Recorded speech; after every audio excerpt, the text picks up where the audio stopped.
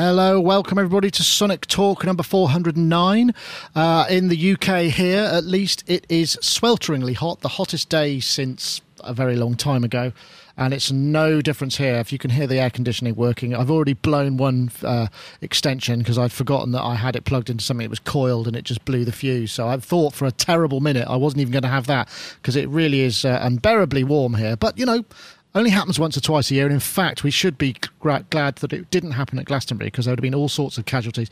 But we'll talk about that in a little bit. We want to say hello to everybody in the chat room. I'm surprised there are this many because, frankly, if I was given a choice of being inside or outside today, I'd probably be in a swimming pool. So thank you, everybody, for joining us. It's very much appreciated. We know, I hope you know, how much fun you make that extra little bit of frisson that we know there's evidence of people actually watching us do this live because we all thoroughly enjoy it. And, of course, it's our super brain that helps with the fact that may escape myself, certainly, from time to time. I'm just being distracted by people making faces at the camera, which is absolutely what's expected of them. Anyway, I also want to say thank you very much to iZotope sponsoring the show. If stay tuned, you can win a copy of iZotope Ozone 6. We'll be swapping up the prizes next week, so stay tuned. And also, what else? There was something else. Oh, yes, I forgot. Do subscribe to us on YouTube. We're always looking for more subscribers, particularly as this the number of followers and subscribers you have has such a high currency in this world today. But please do subscribe because not only will you help us out, you'll also get news of the first things that we upload to YouTube sort of pretty much instantly. So do it.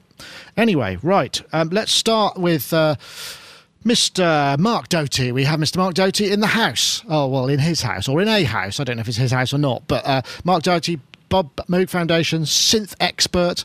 You're starting to bang out those videos now, Mark. I'm starting to feel a bit threatened. Well, hopefully it won't go on. It's, that's Can't been take quite any more. the load. No more, please, no more analog synths. Yeah. I've got a JDXA here. Which is actually, you might, and I had it last week, but I didn't really play it very much. I've been digging into that. It's quite interesting. A lot of voices, but I might mention a little bit about what my initial discoveries are of it anyway, because you may or may not be interested. I'm not sure whether you will, Mark, but if you're not, you could just stay quiet. Anyway, Mark Doty, of course, Bob Moog Foundation, where he's the archivist, video guy, all sorts of things he does there. So do check out his great work. So thanks for joining us, Mark. It's been a pleasure to have you so far. Thank you. That sounds like I was about to stop the show. It's not, honestly. I told you my brain was fried. Anyway, let's head over to... Oh, wow, look at that, man. Hey, man. It's a Glastonbury casualty, Mr. Gaz Williams. Yep, absolutely. Like, fried. Anyone who goes to Glastonbury knows it takes about a week to sort of... just to get back to normality. It's such a removal from just everyday life. It's an amazing sense of freedom, I think, Glastonbury. It's brilliant. It's amazing it's still happening. But I had a really excellent time of things. And I got to do quite a few gigs there in the end. So I had a main gig on one of the main stages, but then did like an improvised vocal gig just with singing with the World Government, a brilliant Bristol funk band, in a backstage party at the Acoustic tent. And we had a great fun. But it's like on the spot, kind of just making up lyrics on the spot and trying to sort of remain sane, but just lapsing into just like, I should point out that the Acoustic Stage party always used to be the famous because I used to run the Acoustic Stage stage, the stage manager there for a while, and that was usually the crew party. So you'd end up basically it's at the end of the festival when everybody is completely wiped out. And but I'm glad you had a good one there, Gaz. Gaz, of course, also bass player. You may have seen we posted a video that Ed, who was also at Glastonbury, one of our other contributors, saw of you in action on one of the stages. So that was very popular. That was playing with with Matuki.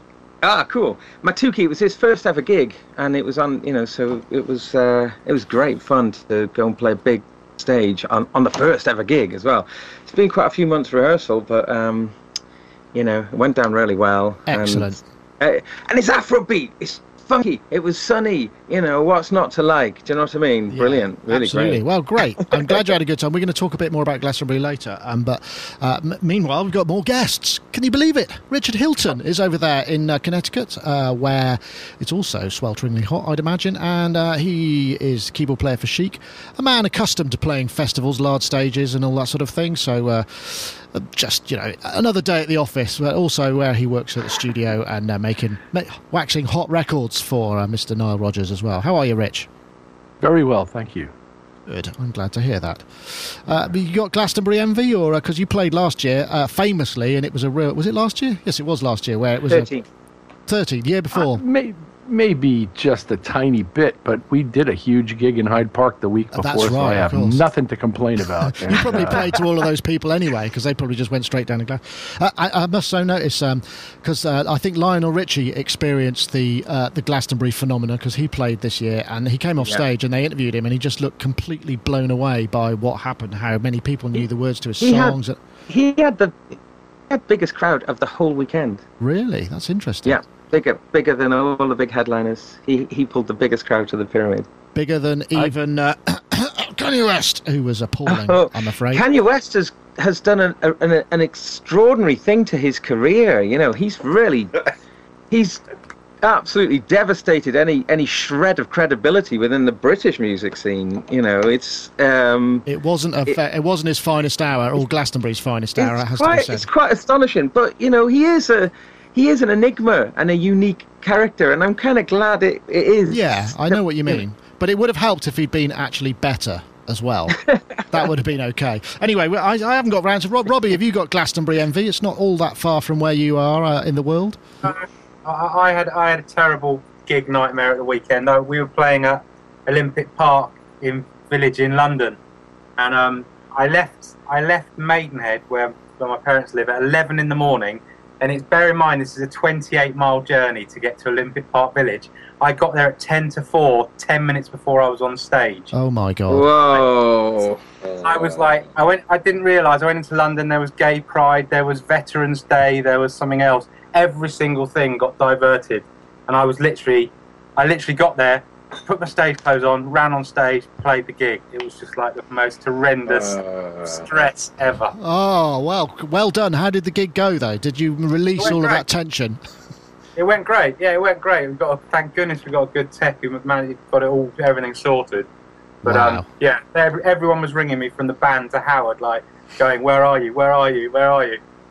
Well, this is a good. This means that next time you'll have to use Howard's helicopter for your own purposes, rather than his just sightseeing around various parts of the world, right? I can live without that stress again, I can tell you. Of course, Robbie Bronman, the reason we're talking about this gig, Robbie Bronman is MD and sort of keyboard player, and runs the show effectively for the Howard Jones Experience, which I seem to have christened him as. I quite like the idea of that on a poster, the Howard Jones Experience. Yeah, I like that as well. I'll float the idea. Yeah, see how it goes. I don't want any credit, just maybe a ticket or two when he comes my way. Yeah. When they become works of art and collector's items because they only lasted for like 24 hours before everyone went, what a stupid idea. Anyway, right. Well, let's get on with it, shall we? Hold on, I think I've just got one more thing. Well, I wanted to start with a sort of notion of Glastonbury, because obviously, both Gaz and Robbie have played kind of last minute festival or large venue gigs, and this whole notion of you rock up and you do your thing, but it kind of introduced a sort of wider notion about the thought of monitoring, stage monitoring particularly, because as many of us know, what happens when you're in the rehearsal room, in the studio, you're working on your things, you do your stuff, you go on stage, and it's not what you expect to hear at all, and then you have to make all these compromises. Well, what do I only need to hear to be able to actually perform to the best of my abilities? And that is quite a difficult transition for many people, because it's a bit like when you hear your own voice recorded for the first time and you go, God, is that me?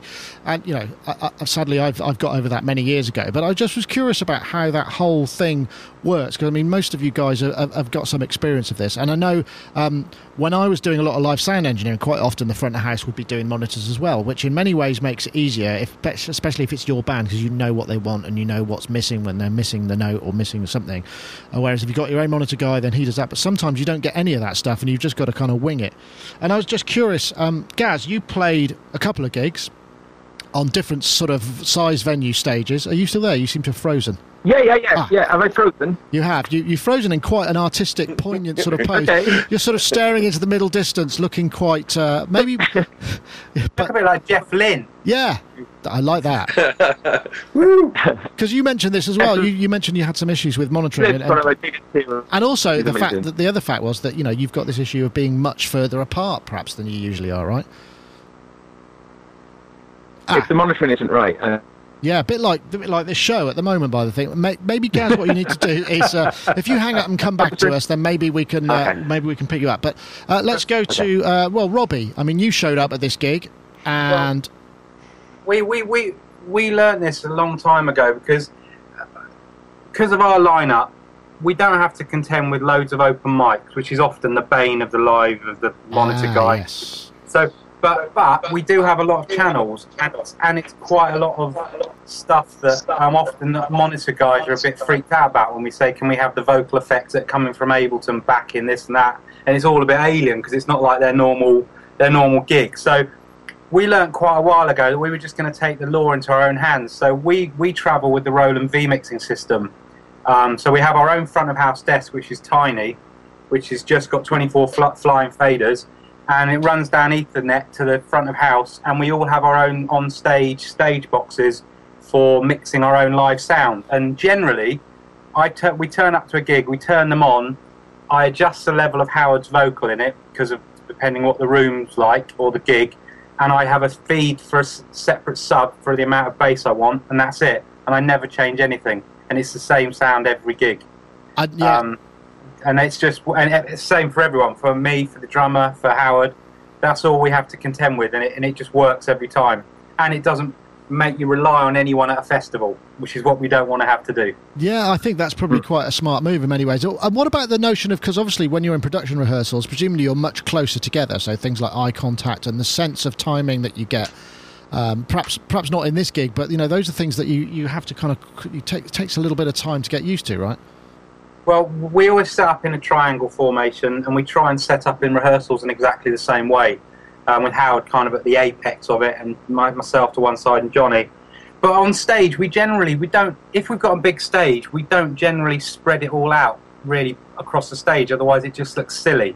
3 people kind of disparate, kind of in 2 blokes in the corner and somebody in the middle, yeah. So we still focus it as quite a compact unit in the middle, and let Howard work the stage with his guitar and the visuals and all that.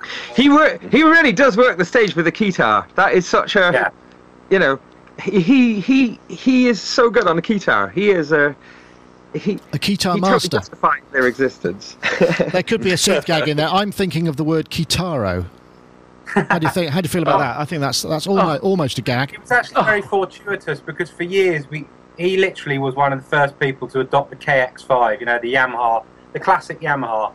And he's been very disparaging of any other guitar over the years because he's got this whole bee in his bonnet that all the other ones have big keys and they just look like you're strapping a piano around your neck.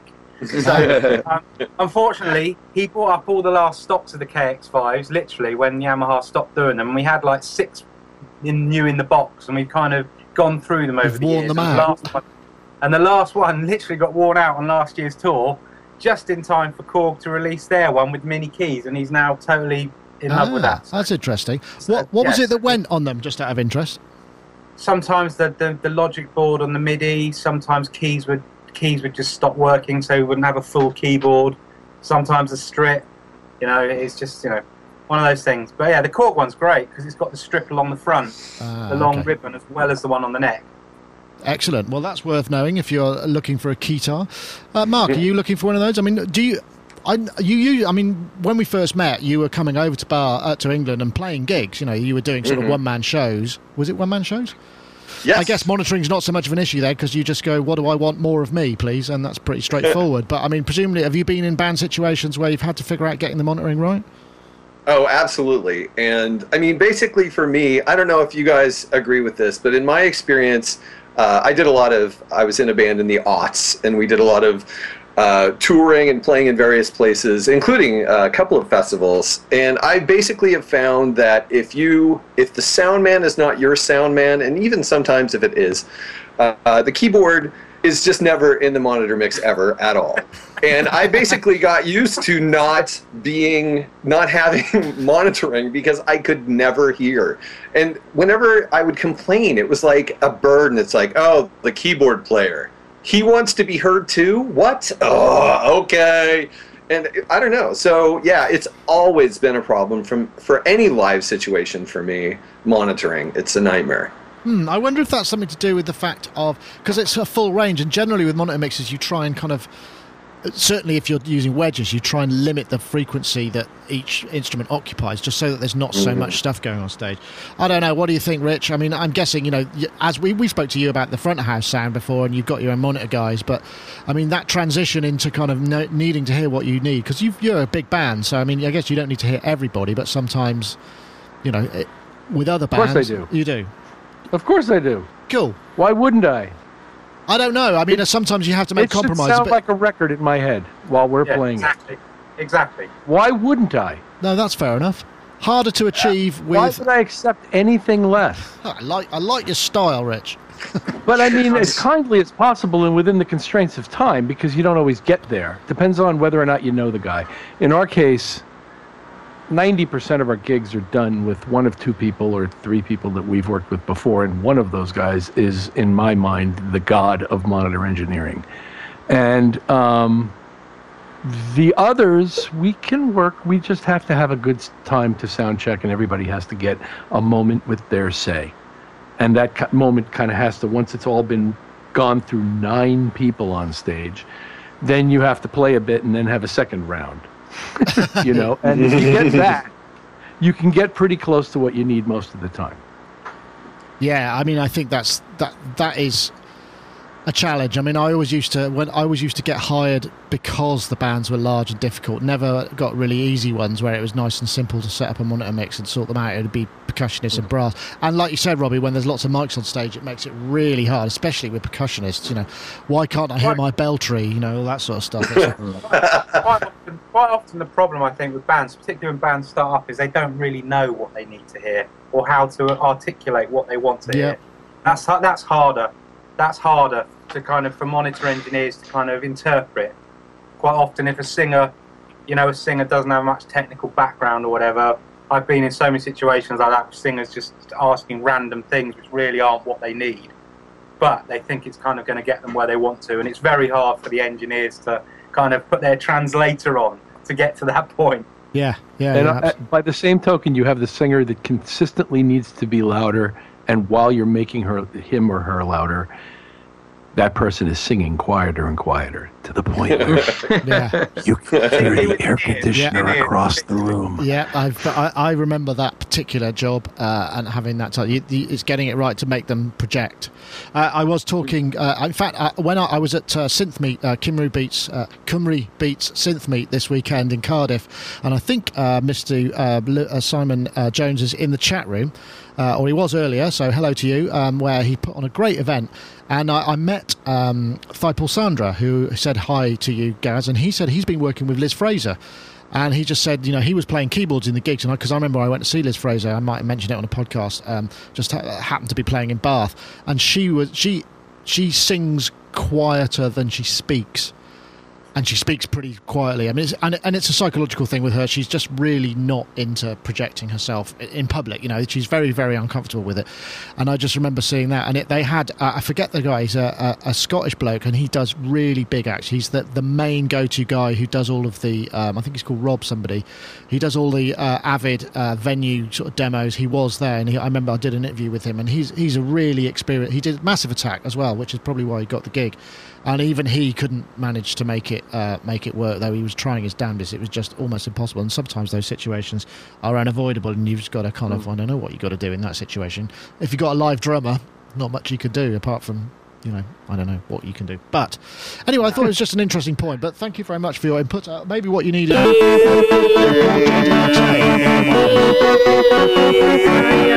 I just tell a little story of monitoring from this weekend? Oh yeah, please. So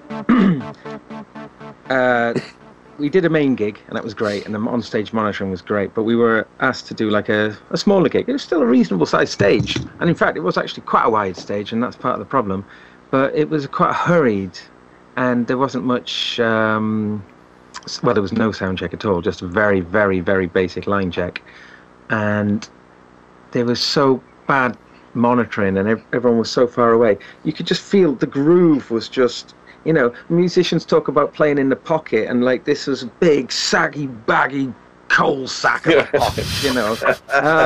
It was just really hard to sort of, you know, be... it just felt really weird because of the time lag. Oh, what, the actual physical... They also committed a heinous crime to me. They supplied my bass backline with a TKO amplifier. Oh my word, it was awful. Oh dear. Because I'd played through a lovely 8x10 SVT valve jobby the day before. It was a really substandard amplifier. And I was playing like a... I went down the front. Wait. Oh! Hey! God, that is small. If you're lifting that up, Mark, that's pretty small, actually. I feel for you, Gaz. But I went down the front. Should be the PV Hercules. But it just couldn't deliver the headroom that I wanted. And I went to do a solo, and I couldn't. I had a complete so I just was doing these big, ugly clunks. Clunk! I was doing a protest solo. I was protesting against this amp. And then it occurred to me a little bit into the solo that a protest solo is no good for anyone, you know. Now I've got a dilemma because at the moment I'm just mastering a desk mix to give to all the other band members.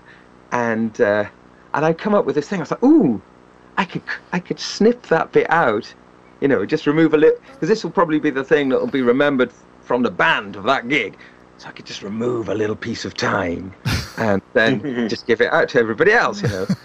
But no, what I've done is I've kept it in, but because I got this joyous thing working again, I just dubbed loads of weird little squiggles and OP1isms in to the solo now, so it's this really weird psychedelic little odd little thing. I thought, don't get rid of it, turn it into a feature, you know. Yes. So it's not strictly true, but it is kind of to make up for that amplifier crime. But I mean, you see, that was a monitoring issue.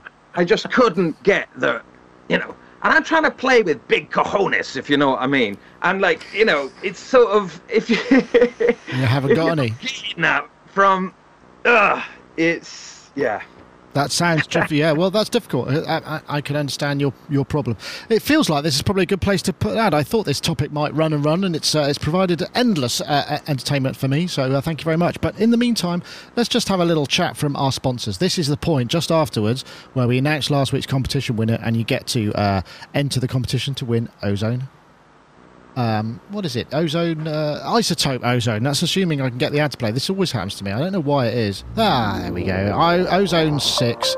It is the de facto mastering standard for many people, in fact. And we have to say, you know, 6.1 is a great upgrade. We've got essential mastering tools, equalizer, dynamic maximizer, exciter, imager, post equalizer, dither and dynamic EQ, advanced only. You can harness the sonic texture of classic analog gear with deeper digital control, make smarter mix decisions with real-time visual feedback throughout all modules. You can quickly achieve authentic sounds for any genre, and it works really great on the 2-bus or on the individual tracks or buses, all sorts of things. So if you want to check out Ozone 6 and you haven't won a copy yet, then you should go to isotope.com/Ozone, and as with all of their products, there's a 10-day free demo, and there's lots and lots of really brilliant tutorial material, manuals, all sorts of stuff, and creative ways that you could use that. So do check it out. And of course, we do have a winner from last week. Last week's winner, we asked you to tweet out Deep Digital Control as a hashtag, and Ozone 6, of course, to @SonicState, @Isotope Inc. And last week's winner is a chap called Luca Proetti. And here's, let me see, I've made that text very small. It's actually very hard for me to see. So let me see if I can make that a bit bigger. Oh, no, I can't. It's Luca Pro, @Luca Pro. So if you get in touch with me via Twitter or anyone at Sonic State, then we will pass your details on to the Isotope Fairy, who is lightning fast at the moment. She's a very responsive fairy. We've got fairy number 2 in this position, and she is super quick. So thank you very much, and please do check out Ozone 6.1. But there is also another competition for this week. So this week we're talking, we want you to tweet the hashtag 4EQ modes. That's 4 EQ modes, one word, and the hashtag Ozone6 with 6 on the end if you're not watching this on video, and to at Sonic State and at Isotope Inc. And of course there are many more characters available in a tweet, so you should fill it up with something amusing or something that you wanted to say to us or to Isotope, or just generally speaking. We're perfectly happy to read them, and thank you very much for entering in advance, and also thanks to Isotope for sponsoring the show. Right, I have a video. Now, this was something I shot at Cymru Beats. This is the AJH mini mod. These are... Let's see if I can turn those up a bit. There we go. These are essentially, they're recreations of the Model D circuitry and discrete Eurorack components. And Alan has basically spent quite a long time working on these. I'll stop that now because he starts talking and it's not so interesting to listen over the podcast because I'm talking too. Just a really interesting idea, and from what I gather, they sound absolutely fantastic. The thing that I found quite interesting about this is this, because we've had this whole notion of reboots, and obviously, you know, this is a different sort of flavour because we've had the ARP Odyssey and we've had the Korg Odyssey, we've had the MS-20 Mini. So there's actually quite a lot of potential here for sort of discreetly manufacturing individual components of synthesizers. I don't know, Mark, I know I'm going to come to you first because obviously, you know, you work for the Moog Foundation, which is not Moog itself. But have you heard anything about these things? I mean, they seem kind of quite keenly priced, and I don't know what the thought is. I did ask Alan about it, and he said, well, we haven't, you know, we're not actually calling them the M word, so I don't know what you think about them, but they're supposed to be pretty cool. I know you haven't got any modular stuff, so I suppose it's going to be something you'd have to dive into fully. Eurorack, I mean. And I think it would be worth it. Oh, am I? Yeah, no, I can hear seem you. to be lagging pretty terribly. I can Okay. I can hear you. And everything. And I think it'd be. I think it would be totally worth it. I mean, I have always said, why not go back and grab the exact components of these synthesizers and make them? Because there's no such thing as a patent on the Mini Moog or any of that technology, really. So, I mean, there's obviously the word is trademarked, but that technology, you can't trademark the technology. So I think this is fantastic, and I'm really curious about how it sounds. I was a little bit worried, though, when he said that they made the oscillator more stable, because, I mean, part of that sound of the RA Moog is how unstable the oscillator is. So I worry that if you stabilize the oscillator, you might have lost, while gaining tuning, you might have lost some of the unpredictability, yeah. Mojo, if you know what I mean. Yeah, I know, I understand that. That's actually a very good point. I think he addressed it in that they've tried to make it a bit more stable, but they obviously, the fine line is kind of how far do you go, because you sort of want it to work, but you also want it to have that character, and that's a very good point. Anything else you'd like to see actually created along these lines? Because there's so much stuff out there, sort of classic stuff. Some of the schematics still exist. I'd love to see the Moog Lyra come back. There was only one of them made, and I'm really curious about it because it's one of the few synthesizers that Bob directly had his hands in. Unlike so many of the later Moog synthesizers that Bob was not involved in, he was involved with the Lyra, and I'd love to see that come back, but I don't know how likely that's going to be. Let's see if I can find hold on, there seems to be a picture here. Let me see if I can find a picture. Hold on, that's the wrong one. That's what I want to see. Video plays when you don't want it to. Bloody hell. Right, so is that the Moog? Is that what you're talking about? Yep. Yes. Let me see if I can make that bigger. Oh, it looks a bit like one of those Korg, one of the old Korg piano strings things, actually. It's got the same sort of form factor. Is that it? That's the only one that exists? That's mental. Yes. It was part of the constellation used by Emerson But it just never made it into production, and it's really sad because I've never heard one. In fact, most people haven't, although Keith Emerson did use it in recordings, and it does exist in recordings. But it's a really interesting and unique synthesizer, especially from Moog, if you look at the architecture of it. And I'd love to see someone bring that back. Well, that sounds good. That sounds like a great idea. I know, Rich, I mean, these things apparently, I know you haven't gone for the full Eurorack experience just yet. I'm sure by the time we finish broadcasting Sonic Talks episode, when we reach maybe episode 2000 or something, I'm determined to see a modular behind me, right? But this is a pretty cool notion, you think? Yes, very much. I loved this video. Dig the guy. The stuff he played, those oscillators sounded great. We didn't spend too much time with the filter in that video. No. Or the envelopes. But the oscillators sounded fantastic, and I had every reason to believe that everything else would be of similar and equal design quality. And his discussion of how he steps voltages up and down to make sure that the internal voltages in those modules in a Eurorack are behaving like the originals was fascinating to me. And in general, it was a highly enjoyable video. Nick, I commend you and that nice gentleman who built those modules. Well, thank you. And I think they're roughly around about, I think they go from about 150, was it 150 to 245, I think. I might have been 299 or so. The oscillator, I think, was the most expensive 245, I think that was, yeah. Yeah, all right. And then the filter, I think, was 199 or 195 in pounds. How much does it cost to build a Model D? I guess it's going to be around about $1,000, isn't it? £1,000. So I would imagine something like that. Plus the power supply, maybe more. Plus the case, plus all that. Yeah, that's true. But assuming maybe more. 50, probably 15 by the time you're done. Yeah, I suppose so. Unless you already have that. I don't know, Robbie. Have you got room for one of these? I mean, it does take an entire width. Although he did have a couple. I've got the old the rack mount, Moog, the Voyager rack mount. Ah, yeah, got you. Yeah, so I love that. It's my kind of. For me, it's the perfect blend of something I can turn on and rely on, and a bit of that kind of sound. So I mean, as I've said before, my interest in Eurorack is not trying to kind of recreate classic analog synths in Eurorack format.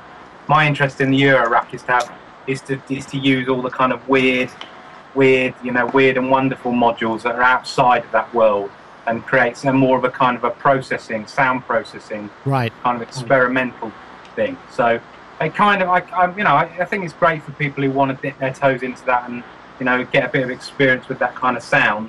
But I don't think it's something I'm particularly looking to kind of. It's the same with the Roland modules as well. The new ones, the 500. Again, I love the idea of it, and I think it's great that for in one row you could get essentially a whole voice or two voices of a system 100/700 or whatever it is.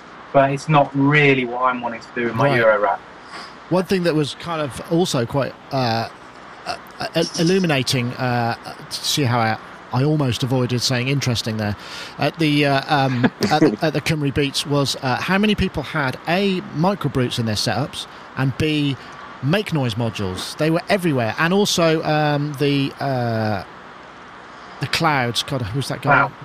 Sorry? Mutable Instruments. Lots of that stuff there. And those seem to be very popular brands. I mean, there wasn't an enormous number of people. Most of the guys who were there were performing, but they had that kind of stuff, and that was really quite an eye-opener in many ways. Because I've got a piece, I think I put it up today, with Adam John Williams, who we spoke about. He was performing there, and he had a mutable, a Nuth 3, I think it was, and also a microbrute. And then the Somatic Responses guys had microbrute and a lot of 4MS stuff and some Pittsburgh. But the other guy who I haven't put the video out for, VCO ADSR, who is fantastic. When you meet him, you think he's a sort of jolly, nice, enthusiastic sort of guy. He doesn't strike me as an analog sort of techno performer monster that he actually is when you see him do it. And he's got one of those Circlon sequencers, and his stuff was just mind-blowing. It really was pretty good. But yeah, really cool stuff. I don't know, Gaz, did you have anything you wanted to add to the notion of the AJH and Moog modules? Mini-mod modules, rather? It may be the gateway drug. Man. I mean, I was thinking about it. I've always wanted a Model D. I borrowed one off Paul Sandra once for a while, and it was just a pleasure and a joy to have hold of. And you know, as good as the Voyager is, I don't know, it's something. It's just different. It's different. I think it's the simplicity of the Model D was so lovely, and just to be able to recreate that. Ooh, yeah. But then within that framework. Yeah, lots of mod possibilities there. Yeah. Oh, God, that's tempting. That's, you know, my antenna went up a little bit on that one. Yeah. Well, Gaz, it could be the time. I mean, the other thing that was interesting, he told me a story about, and I had heard this, about the fact that the original design of the filter, there was a miscalculation in the electronics, and so in fact the filter had been driven by 15 to 20 dB more than was originally specified, which actually sort of created the sound that people then kind of fell in love with, so they kept it. And just that little nugget of information, I think I posted a Facebook video of that, and I just thought that is a beautiful little kind of synopsis of the whole thing, how that sort of happy accident created essentially an entire genre and a whole, you know, legacy of sound in many ways. You know, that was great. I'm sure you're familiar with that particular story. Have you got any other facts that Yes. He didn't name the guy? I mean, I don't know. I'm guessing it was Jim Scott. Okay. Yeah. So there's Jim two sides to that, isn't there? First of all, it's like, what have you done? You blew it. You didn't do what you were supposed to do. But on the other side, you created something super fantastic. So yeah. Well, yeah, it's hard to imagine Bob being okay with such a thing or letting such a thing happen, because he was so precise and he was so intent on being precise. But a lot of the Minimoog happened when Bob was out of town, actually when he was in England talking to EMS about the VCS3. Anyway, but yeah, so some of that design happened while Bob was out of town, but Bob also had an incredibly musical ear, and undoubtedly he heard that and was like, okay, you know. But yeah, the whole Minimoog story is incredible and bizarre, and yeah, it's a crazy story. Well, we certainly wish AJH Synth. If you want to go to ajhsynth.com and you can check out his range of stuff. They're also available in a rather sexy black livery as well, which is a new look, which has different knob caps. Because you've got the let me see. Oh no, I can't see. There's the silver one. That's right. And then that's the full Model D, and then there's the black one, which I think will probably come up in a second. Anyway, let's move onwards and upwards. This is also pretty awesome. This is a trailer for a film called LFO, which actually was out a little while ago. This was sent in by a chap called Ben1210, who messaged me on YouTube, which in the summer is great because there's any time is great, but in the summer when topics are generally a little light on the ground. This basically, the story of this is a guy who's messing around in his basement, and he discovers a combination of waves that can affect people and hypnotise them, and he sort of turned it into this kind of sci-fi comedy thriller type film, which I'd love to see. Actually, I haven't had a chance to check it out, but it did very, very well. And interestingly enough, it was written by the guy who, I don't know if you've ever read it, a guy called Patrick Carlson, who wrote a book called The 100-Year-Old Man Who Jumped Out the Window and Disappeared, which is a brilliant book, really, really good book. So I'm expecting the writing of this film is going to be great. But a really interesting notion. Oh, damn, I got one in there. That you can create specific combinations, because we've all, we may know of theta waves where you collect two low frequencies that create a beat that's even more low, and if you amplify it enough, it does really weird things to biological material. And I just wondered if there were any other effects that, you synthesists or people who've been working with sound have come across that have really strange effects on people. I just say, yeah, I in very diligent manner, I went and downloaded this movie from iTunes last night and watched it. Oh, excellent! Is it good? Oh, wow. Yeah. Tell me it's good. It's good. I did enjoy it. It's got some really it's got some really geeky things about it that synth people and little kind of subversive little references that only geeky music people would know. But yeah, it's kind of really out there, random. It's a little bit hokey, but it's definitely worth seeing for any musos. Yeah. Oh, excellent. Oh, well, I'm glad. And it's got a great soundtrack. The soundtrack, I think, is great. It would absolutely have to, wouldn't it? And it was just made, apparently, and then, like I said, it was just made with just an analog 4. The soundtrack. The whole soundtrack. Yeah. No, yeah. That is interesting. There you go. But, I mean, on the tone, I mean, Mark, I'm guessing a man of many synthesizers. Have you ever found that certain synthesizer tones or combinations have strange effects on the listener?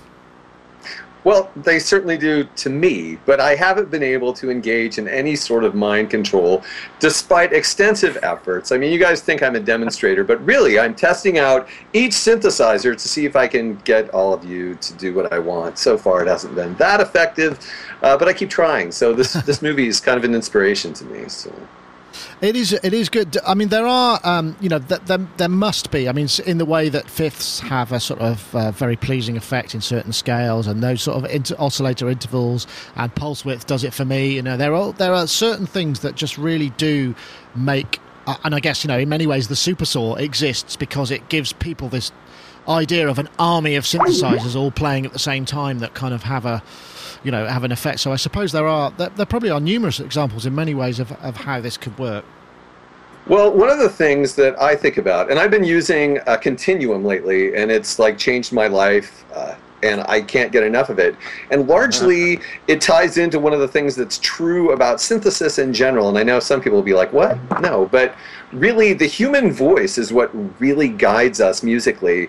And the things that instruments do that are similar to what our voices do. I mean, the whole filter sweep is the reason we love that so much is because it's so similar to what we do with our mouths. And I mean, a filter sweep is literally a thing that we do with our mouths, and we love it because it's a fun thing. It's a fun noise to make with our mouths as well as hear. But I really think that we do have the power to affect people's emotions to some degree. I mean, it's the whole point of music with synthesis. But as for actual direct control, I don't know.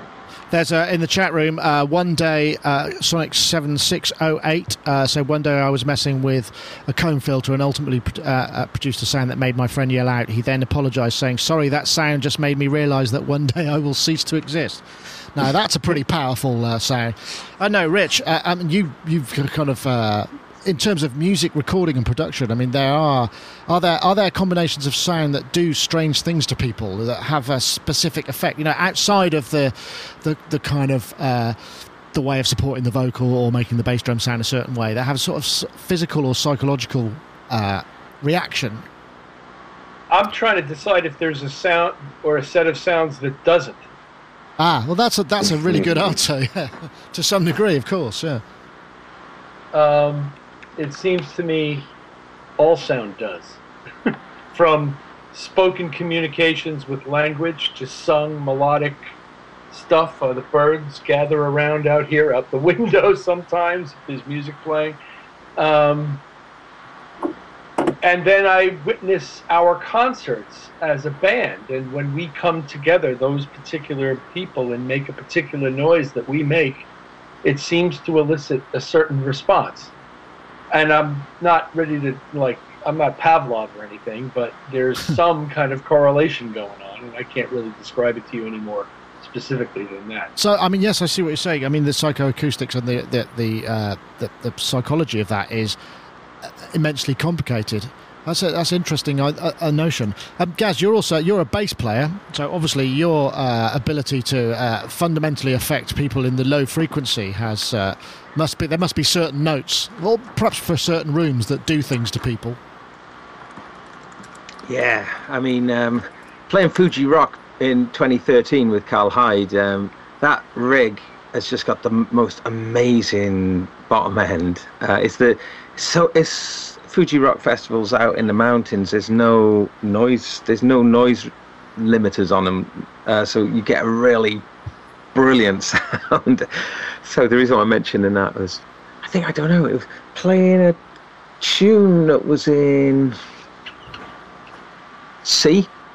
Right. So a C, and that's not a particularly low note, but it just seemed to have this enormous, beautiful texture in that situation. So I think sometimes they have different relationships. Sometimes some keys where you're playing just sound amazing. But I wonder why that is. Whether there's just some sort of I don't know. Well, it's like a harmonic resonance. Sorry, Robbie. I was going to say that was always the bane of my life when I did a lot of remix work. Was sometimes you get a song and it's in an absolutely great key and everything you did just fit together and you thought, oh, it's great. And then sometimes it would come in the most god awful key where bass lines just sounded like they were either too high or they were just bottoming out, and you could never quite get that, that sweet spot, and you end up trying to overdrive the bass to bring out the harmonics, and there is definitely keys and stuff that are much more satisfying than others for certain types of music. Yeah. I suppose in many ways it also depends to a degree on the advance in listening technologies as well. As speakers and everything's become more efficient and we can produce a wider range of frequencies, sometimes, that window of effectivity is going to be shifting in time. Particularly now where we can get kind of quite large bass responses, even though somehow it's synthesized itself out of small speakers, you can still kind of generate that sense of excitement. And I wonder if many ways the whole notion of this sort of tubed toothpaste waveform, the loudness wars, effectively they recreate the notion of everything, of something being really loud, like when you're in a gig and you just get that sense of excitement, the kind of pumping compression that just is it's an affectation. It's something that we use to sort of make us feel like we are at the club or are experiencing those sounds, maybe. I don't know. I can only apologise. There are obviously it's hot where everybody is, and the fans at everybody's rooms are going crazy, which is why there's a lot of background noise today, because it's just sort of 30 degrees mostly in most places. But yeah, anyway, that looks like a really good fun film to watch, and I will, Robbie, check that out. You got it on iTunes, so yes, it's on iTunes. Yeah. Okay. Nick, yes. can we just make a very quick insert to sort of about Chris Squire from Yes, who's sadly passed away? Sure. Just because he's my biggest influence, and it was an hour before, in the hour 10 minutes before I was going on stage, I found out about it, and it was quite a weird feeling because he's a huge influence on me. But we're talking about sound. His sound, the bass sounds that he got, especially on those early classic Yes albums. Wow, there's something quite cosmic about that quality of sound. I'm sure Rich would agree with me on that. The Chris Squire tone is wow. He got the sound. He really transformed the bass guitar, I think. Well, I'm not familiar with much of Yes's work, so I'll have to go back and have a listen. But no, it's a fair point. Well, if you take a song like Heart of the Sunrise, and the kind of the driving sound of the bass guitar on that is such a thrilling sound. It's wow. And people have tried to play like that, but no one has really no one really quite got it. He had something that I still listen to it. It's smoking. He's so good.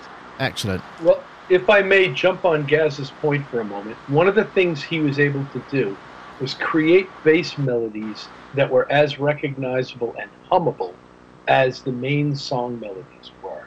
And quite often, as you go through sections of their songs, you'd be kind of humming along with the bass melody. I see what you mean. So it's really distinctive in that way, his melodic contribution and his willingness to abandon just playing roots and creating long walking lines that had bass notes that were not necessarily the roots of the chords. Well, amen to that, and thank you very much for that extra contribution. I've put a gate across you, Mark, because your fan is the bizarrely, even though you say it's not that hot there, is the one. And now Rich seems to have switched devices. He's now. I had a power outage that caused me to completely disconnect. So the first thing that came up was the router, so I got on my laptop instead. Oh, well, thank you. That's what we call sort of real time. That's the thing about live, folks. Anything can happen, and just did. So anyway, thank you. Right, I actually turned my fan off, so I'm not sure. I think it's just the way that things happen. I mean, it doesn't matter. Anyway, this is another video that's got me thinking, and I wondered about how you would do these things. And I found this video. First of all, this is a video on how to do stuff with an oscillator. I'm going to show you how to draw mushrooms on an oscilloscope. As you do. with sound. We're gonna use our left audio channel for horizontal deflection, and our right audio channel for vertical deflection. Now first we need a sine wave on our horizontal deflection channel, and a cosine wave on our vertical deflection channel. Together they add up to a beautiful circle.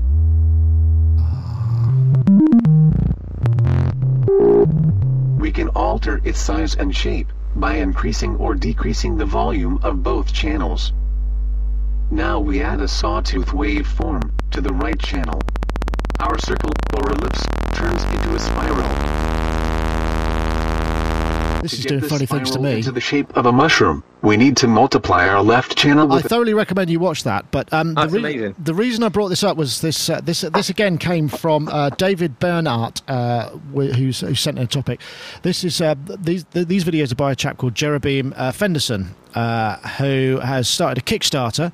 He's making a sort of art music that looks great on oscilloscope, audio-visual album and software, and he's got a Kickstarter with 6 days to go. And look, he's only, whatever that is, $330 away from his $10,000 goal, €10,000 goal, sorry, to create this album. And the idea is, and there are videos of him doing, this is how to make this, and this is how to make these other sounds.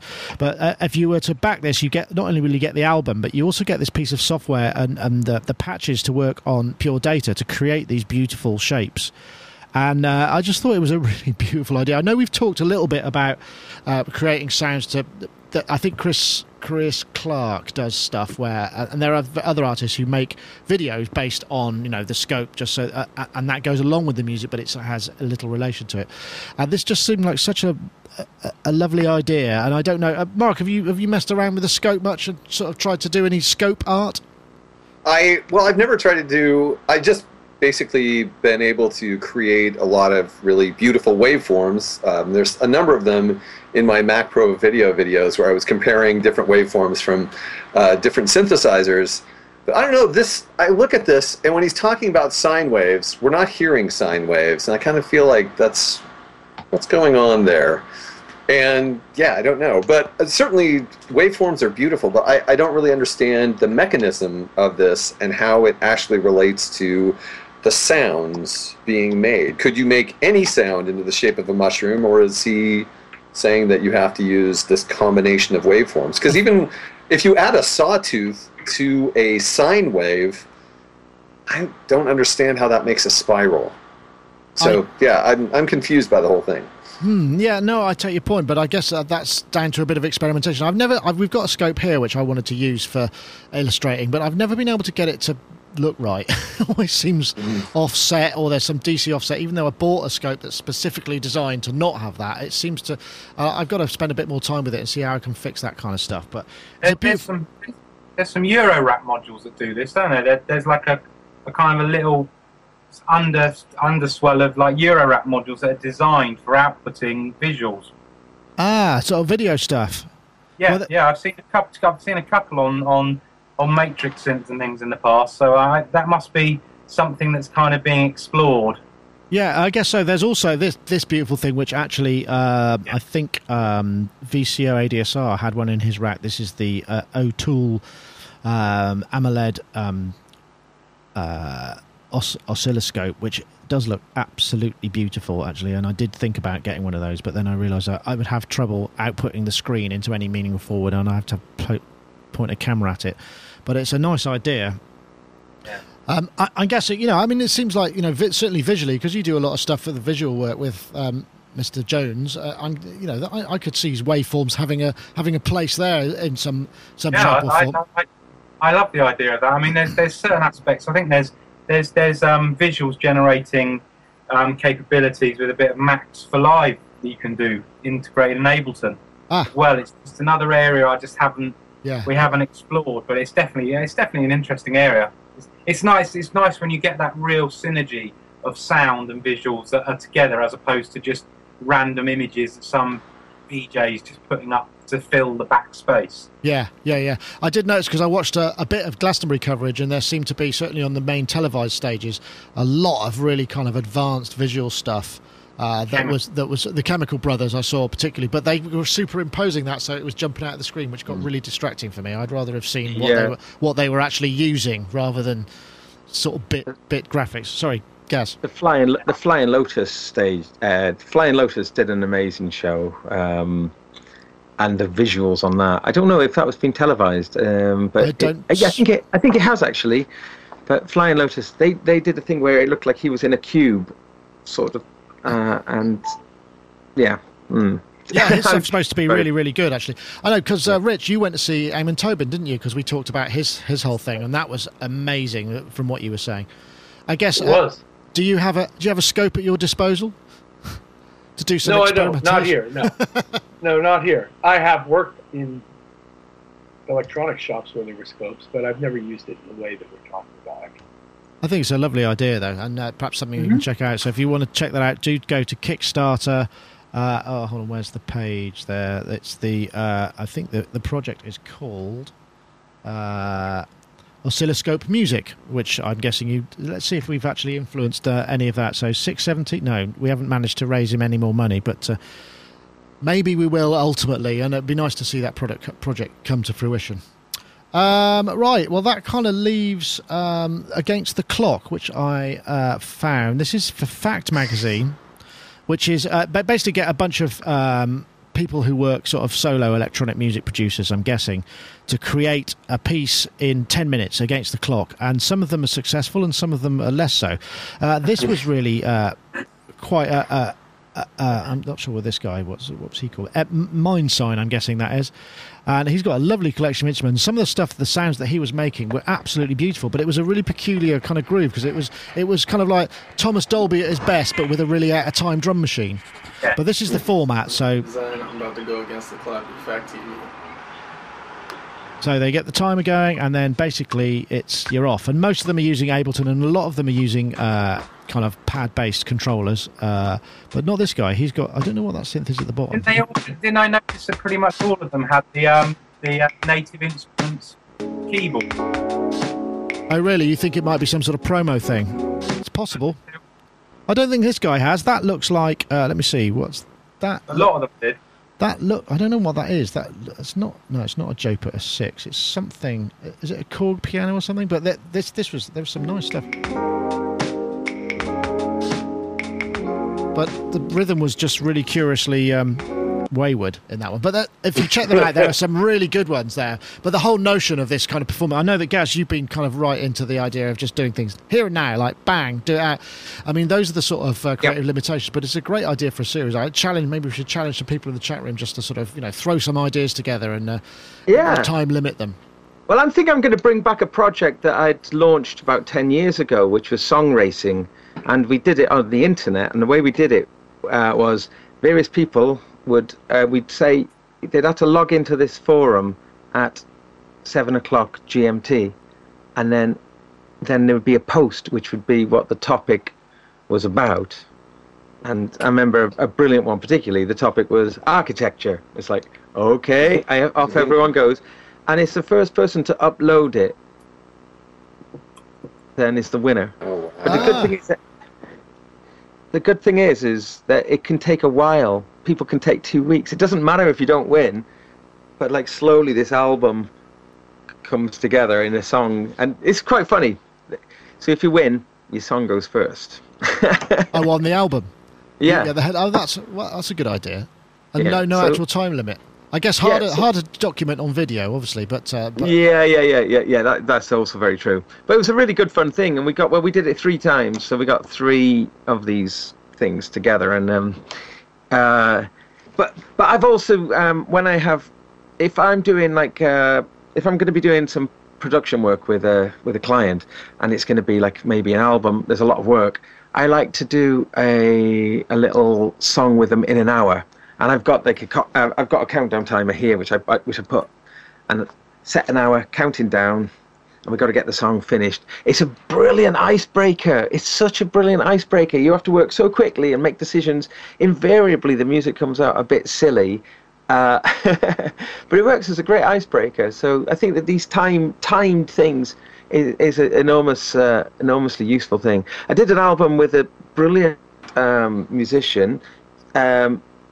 She's so creative, just actually being able to sort of make direct things with her was a bit tricky. So what we did was we give her 5 minutes to come up with an idea, and then 10 minutes to record it, and then 5 minutes. So we did it in 45-minute chunks with a 15-minute break, so you could have a little bit of a breather, and we did 3. So we did 3 chunks over 3 hours, and got an album's worth of material together that way. And again, countdown timer was there, counting down, ticking down time. And it's a brilliant thing to do. It's just so good, especially if your time is limited and you just impose this kind of, and make it visual, don't hide away from it. It's great. You're looking at it, you're constantly aware of it. Yeah. That does sound, I mean, also probably pretty good. I mean, Robbie, I'm guessing, you work to film, you work to, production and stuff. Do you ever kind of set yourselves those sort of challenges? Because I mean, it does sharpen up your musical chops and instincts, I guess. I mean, it was probably quite a good exercise generally, right? I mean, I can work. I like working to deadlines. I can work like breakneck speed to the point where people who are sitting in with me just can't. It's that thing Gaz says. If I just get going, then it becomes a little bit kind of like you get in your own world. Nobody else can get a look in because you kind of know what you're doing, and it's you're huddled around the screen and all that stuff. So I can work like that. So I quite like the idea of I thought about doing that. I haven't done one of these things for a while, but I'm quite often doing 2 or 3 tracks in a week for different people from scratch. So And that has the same sort of effect, I guess. Oh, yeah, Rich, yeah. I mean, I'm guessing, sometimes there must be instances in your day job when, you're right up against a deadline and there really is literally not much time to get things done. I mean, does that happen? And if so, does it happen? Oh, you're muted. Somebody gets a drink. Make it. I did it. Yes, I did it. It happened 5 minutes ago. Wow. I just got a message saying you need to come here. Oh, right, okay. We have something that has to be done against the deadline. So, yes, it does happen. And did you find, in your experience, I'm not necessarily with your current boss, but when those things happen, is the outcome generally compromised by the extreme time limitation? Or does it generate a different energy that creates something that you wouldn't ordinarily come up with? I like answer B better, but I think it's a little of both. because you'll never know if you'd spent another week on it. It would have been better because it's got to be out the door by 6 o'clock or whatever it is. So, my own way of working, I reach decisions fairly easily, and I can build on those decisions fairly quickly, and I can get something done fairly fast. I'm not always working in environments where that's the case for the other people in the room, and they need to be accommodated as well. So that's as close to an answer as I can give you for that. No, that's a good one. How about you, Mark? I mean, I guess because in terms of you're doing lots of videos as well. I mean, it's the same sort of applies to that output too. You have I've got to finish it tonight, or I've got to do this bit tonight. I mean, how about musically? Do you kind of give yourself those little challenges to try and generate that sort of stuff? In every single demo. It's a little known fact that all of the music that you hear in my demos, whenever I do sound examples or the little songs, and even the themes, all of those were written in real time. I have to do this. I don't have time to sit down and write long, interesting whatever.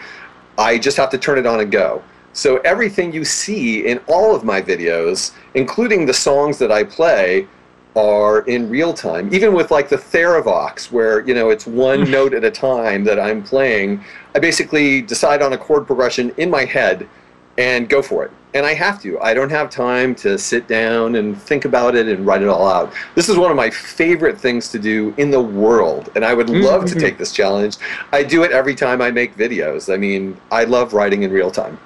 Yeah. Oh, well, great. Well, maybe there's something in there. Then maybe we can formalize something and try and create an environment where that would happen. I mean, I guess in the same way that when we work here we have people coming in, or we're shooting, it's like, well, I've got to finish it today. It's got to be done. So, bang. Well, I did do the 5-minute song on Sonic Talk a few years ago. That's right, you did, didn't you? Yeah. Which was this kind of idea, wasn't it? Sort of. But that was fantastic. Well, I don't know about that. It was a lot of fun.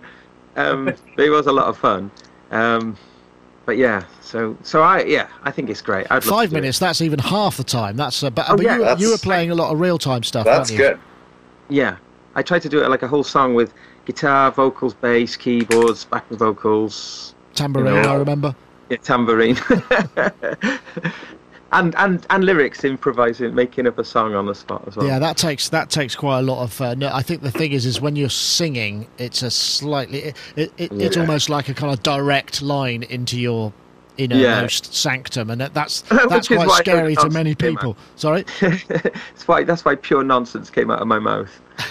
I seem to remember something about an attic because we got a subject, didn't we? I'm trying to remember. Oh, that's right. We had words. We did. We had some words thrown in, didn't we? That's from right. The chat room. Yeah, well, maybe we could work on something like that again. But it's very chaotic. But great idea. And if you haven't checked them out, I mean, they're not all great, but they all are quite interesting. And let me see if I went back. I don't know how many they've got now. Let's see if I got rewind. We've got this one's good. This is Gabby. She does one with vocals, just layering them up in loops. Danny Days, Mindsign. There's a good selection of them, and some, like I say, some are actually really good, and some are less fleshed out, I suppose, because many, and it's quite brave to take something like that on. I'm presuming they get a kind of like, if it doesn't work out, can it not go up? Because that's what I'd want to do, and that's that sort of, you get that scenario, don't you? It's like your worst nightmare where you suddenly have to perform in front of loads of people and you have no idea what you're doing. That's the sort of scary notion, but a good idea. That's what I was doing on Saturday. Just no idea, just totally making it up, and it's kind of. And you lose it at times. It's like surfing. It's like you fall off waves, and you just have to kind of just get back up, and But music is like a conveyor belt to the listener. The listener's just hearing it moving constantly, and if things go a bit wrong, they don't mind if the thing is moving again. They just forget about the bits that have just fallen off. I mean, taking it, because I mean, in many ways, that's what a lot of these new pattern-based sequencers, and the Volcas and stuff, encouraging people to.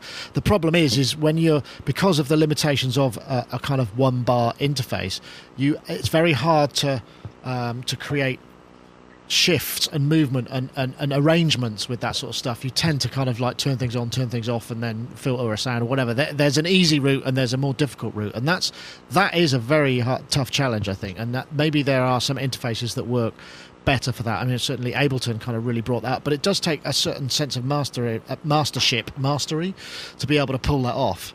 Demoing the Volcas was one of my hardest demos to do. For that reason, first of all, because I'm not a step sequencer person, although everyone's making me into a step sequencer person. But using those Volcas and having one measure to work with, it was really, really challenging. But it was also pretty fun. I think one of the mistakes that one makes with certainly those kind of things is you tend to work at a tempo and go bump, whereas you're much better off slowing it right down and creating much shorter sequences so that you've got a little bit more space between the events myself. Anyway, but that's a tip I'll pass on if anyone would care to choose to use it or not is another matter. Anyway, Rich, I detect that perhaps you've got to shoot off and go and do that very thing that we're talking about right now. Well, I wish you the best of luck, and thank you very much for hanging in there and for coming back online with your power failure. I really appreciate it. So we'll see you again very soon, I hope. Thanks, Nick. A lot of fun. Okay, and we'll also say goodbye to Gaz, who's out there in Bristol in the hot attic. Yeah, hot attic. Yeah, I'm just making some crazy music at the moment. I've got a new handle I'm going to start using called Bad Workman, and then I can just sounds like a town on the Rhine. But, it's a name. So when I'm sort of like playing around with the new gadget stuff, I'm just going to chuck it out under Bad Workman, I think, because I can always blame my tools then, you see. Yeah, I like it. Nice little fry there. And Robbie, thank you also for joining us. You got more festivals lined up? You're going to be shooting off out the door to do more gigs? I've got one in Exeter this weekend. Oh, I should say, I'll say, I got a Rolly Seaboard this week, but I'll save that for another time. Wow, I will be interested to know what you think about that. But yes, drop that little nugget in there. Anyway, thank you very much for joining us, Robbie, and I hope that your next gig you'll arrive in plenty of time. It's like one of those Irish sayings, isn't it? May you arrive in plenty of time for your next gig. It is only 35 miles from where I live, Exeter, but that's not saying anything as the last one proved. Maybe you should get an overnight, stay in the hotel the night before just to be sure. Yeah. Or as I said, just get the helicopter to pick you up. Yeah, that's right, yeah. Why not? Rude not to. Yeah. The pilot's just sitting around doing nothing, polishing his cap, otherwise he wouldn't be able to use it Anyway, Mark Doty, also thank you very much for joining us, and thank you to your bosses at the Moog Foundation to give up your time, because this is part of your working day, and I do appreciate you. It is. I'm sure you have numerous other matters to attend to, so thank you very much. Oh, I do, yes. Thank you to Michelle for putting up with this. But yes, and thank you, Nick, for having me. Right, well, it's a pleasure as ever. Anyway, that's it for this week, and thank you very much for watching. Don't forget, if you want to enter the Isotope Ozone competition, what you have to do is tweet out the hashtag 4EQ modes, the number 4, and then EQ modes, one word, and then the hashtag Ozone6 with 6 on the end, to @SonicState and @Isotope Inc., and then you may well be the winner of Ozone 6.1. And also, thank you very much, everybody, for listening, and all of those people in the chat room. And don't forget, if you haven't subscribed to our YouTube channel, please do go ahead. We very much appreciate it. Anyway, that's it for this week. Thank you very much. Goodbye.